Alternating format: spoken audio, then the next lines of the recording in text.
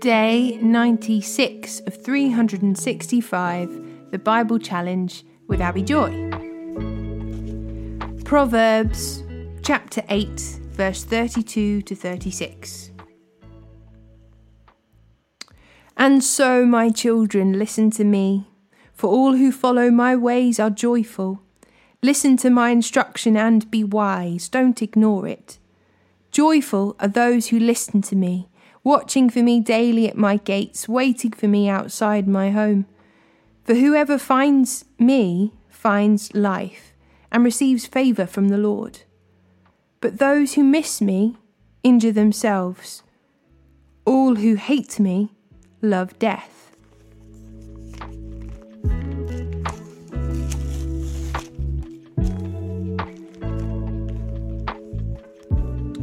Luke chapter 11, verse 5 to 32.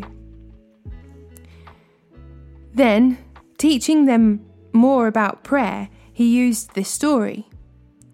Suppose you went to a friend's house at midnight, wanting to borrow 3 loaves of bread.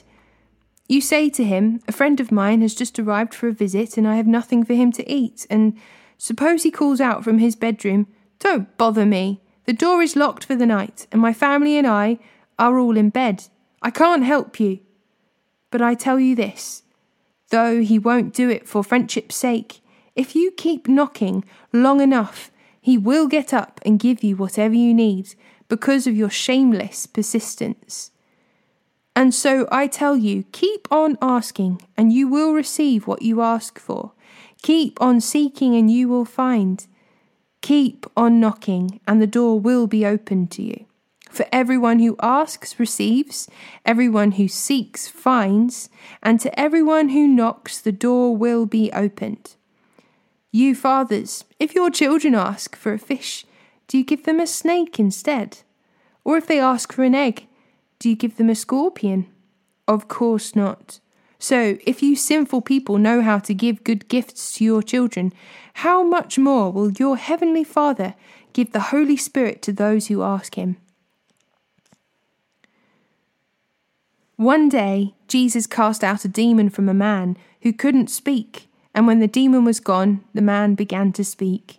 The crowds were amazed, but some of them said, "No wonder he can cast out demons. He gets his power from Satan, the prince of demons." Others, trying to test Jesus, demanded that he show them a miraculous sign from heaven to prove his authority. He knew their thoughts, so he said, "Any kingdom divided by civil war is doomed. A family splintered by feuding will fall apart. You say I'm empowered by Satan, but if Satan is divided and fighting against himself, how can his kingdom survive? And if I am empowered by Satan, what about your own exorcists? They cast out demons too, so they will condemn you for what you have said. But if I am casting out demons by the power of God, then the kingdom of God has arrived among you. For when a strong man is fully armed and guards his palace, his possessions are safe, until someone even stronger attacks and overpowers him, strips him of his weapons and carries off his belongings. Anyone who isn't with me opposes me, and anyone who isn't working with me is actually working against me. When an evil spirit leaves a person, it goes into the desert searching for rest. But when it finds none, it says, "I will return to the person I came from." So it returns and finds that its former home is all swept and in order. Then the spirit finds 7 other spirits more evil than itself, and they all enter the person and live there. So that person is worse off than before. As he was speaking, a woman in the crowd called out, "God bless your mother, the womb from which you came, and the breasts that nursed you." Jesus replied, "But even more blessed are all who hear the word of God and put it into practice." As the crowd pressed in on Jesus, he said this, "This evil generation keeps asking me to show them a miraculous sign, but the only sign I will give them is the sign of Jonah." What happened to him was a sign to the people of Nineveh that God had sent him. What happens to the Son of Man will be a sign to these people that he was sent by God. The Queen of Sheba will stand up against this generation on Judgment Day and condemn it, for she came from a distant land to hear the wisdom of Solomon. Now, someone greater than Solomon is here, but you refuse to listen. The people of Nineveh will also stand up against this generation on Judgment Day and condemn it, for they repented of their sins at the preaching of Jonah. Now, someone greater than Jonah is here, but you refuse to repent.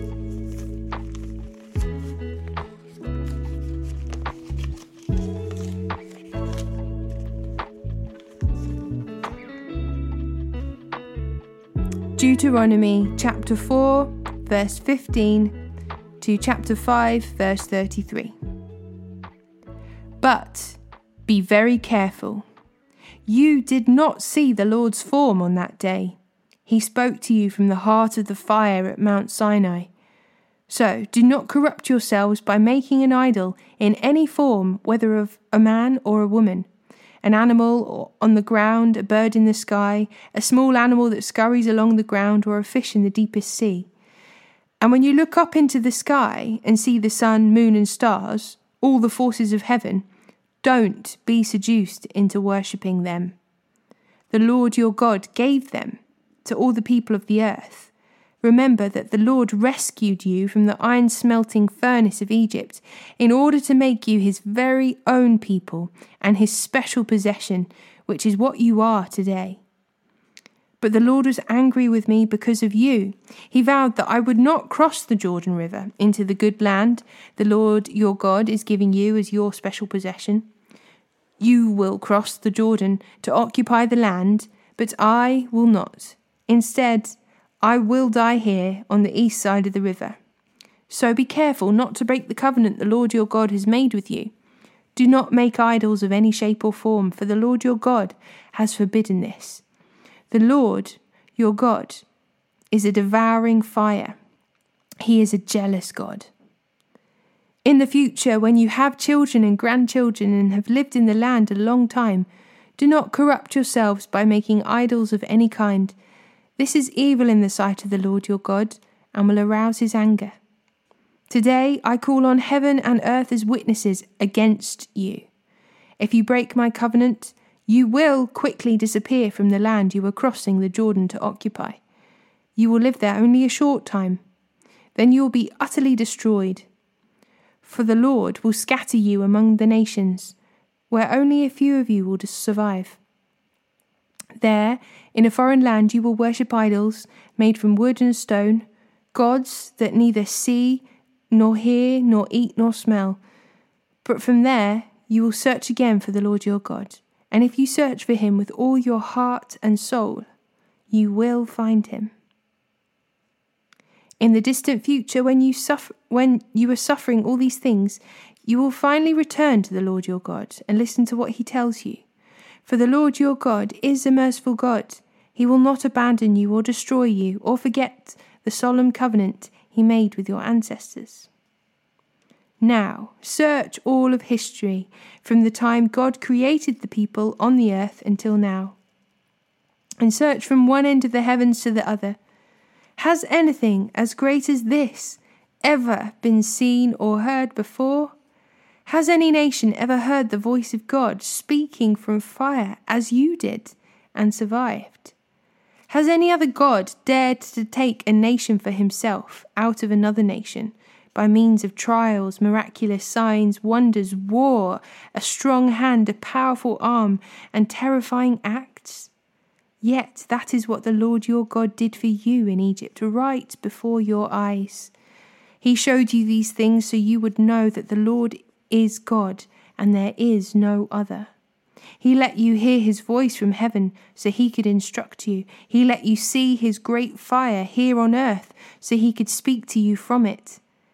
Because he loved your ancestors, he chose to bless their descendants, and he personally brought you out of Egypt with a great display of power. He drove out nations far greater than you so he could bring you in and give you their land as your special possession, as it is today. So remember this and keep it firmly in mind. The Lord is God, both in heaven and on earth, and there is no other. If you obey all the decrees and commands I'm giving you today, all will be well with you and your children. I'm giving you these instructions so you will enjoy a long life in the land the Lord your God is giving you for all time. Then Moses set apart 3 cities of refuge east of the Jordan River. Anyone who killed another person unintentionally without previous hostility could flee there to live in safety. These were the cities: Bezer, on the wilderness plateau, for the tribe of Reuben; Ramoth in Gilead, for the tribe of Gad; Golan in Bashan, for the tribe of Manasseh. This is the body of instructions that Moses presented to the Israelites. These are the laws, decrees, and regulations that Moses gave to the people of Israel when they left Egypt, and as they camped in the valley near Beth Peor, east of the Jordan River. This land was formerly occupied by the Amorites under King Sihon, who ruled from Heshbon, but Moses and the Israelites destroyed him and his people when they came up from Egypt. Israel took possession of his land and that of King Og of Bashan, the 2 Amorite kings east of the Jordan. So Israel conquered the entire area from Aroer to the edge of Arnon Gorge, all the way to Mount Sirion, also called Mount Hermon. And they conquered the eastern bank of the Jordan River as far south as the Dead Sea below the slopes of Pisgah. Moses called the people of Israel together and said, "Listen carefully, Israel. Hear the decrees and regulations I am giving you today, so you may learn them and obey them. The Lord our God made a covenant with us at Mount Sinai. The Lord did not make this covenant with our ancestors, but with all of us who are alive today. At the mountain, the Lord spoke to you face to face from the heart of the fire. I stood as an intermediary between you and the Lord, for you were afraid of the fire and did not want to approach the mountain. He spoke to me, and I passed his words on to you, and this is what he said. I am the Lord your God, who rescued you from the land of Egypt, the place of your slavery. You must not have any other god but me. You must not make for yourselves an idol of any kind, or an image of anything in the heavens or on the earth or in the sea. You must not bow down to them or worship them, for I, the Lord your God, am a jealous God, who will not tolerate your affection for any other gods. I lay the sins of the parents upon their children. The entire family is affected, even children in the 3rd and 4th generations of those who reject me. But I lavish unfailing love for 1,000 generations on those who love me and obey my commands. You must not misuse the name of the Lord your God. The Lord will not let you go unpunished if you misuse his name. Observe the Sabbath day by keeping it holy as the Lord your God has commanded you. You have 6 days each week for your ordinary work, but the 7th day is the Sabbath day of rest, dedicated to the Lord your God. On that day, no one in your household may do any work. This includes you, your sons and daughters, your male and female servants, your oxen and donkeys and other livestock, and any foreigners living among you. All your male and female servants must rest as you do. Remember that you were once slaves in Egypt, but the Lord your God brought you out with his strong hand and powerful arm. That is why the Lord your God has commanded you to rest on the Sabbath day. Honor your father and mother as the Lord your God commanded you. Then you will live a long, full life in the land of the Lord your God, in the land the Lord your God is giving you. You must not murder. You must not commit adultery. You must not steal. You must not testify falsely against your neighbor. You must not covet your neighbor's wife.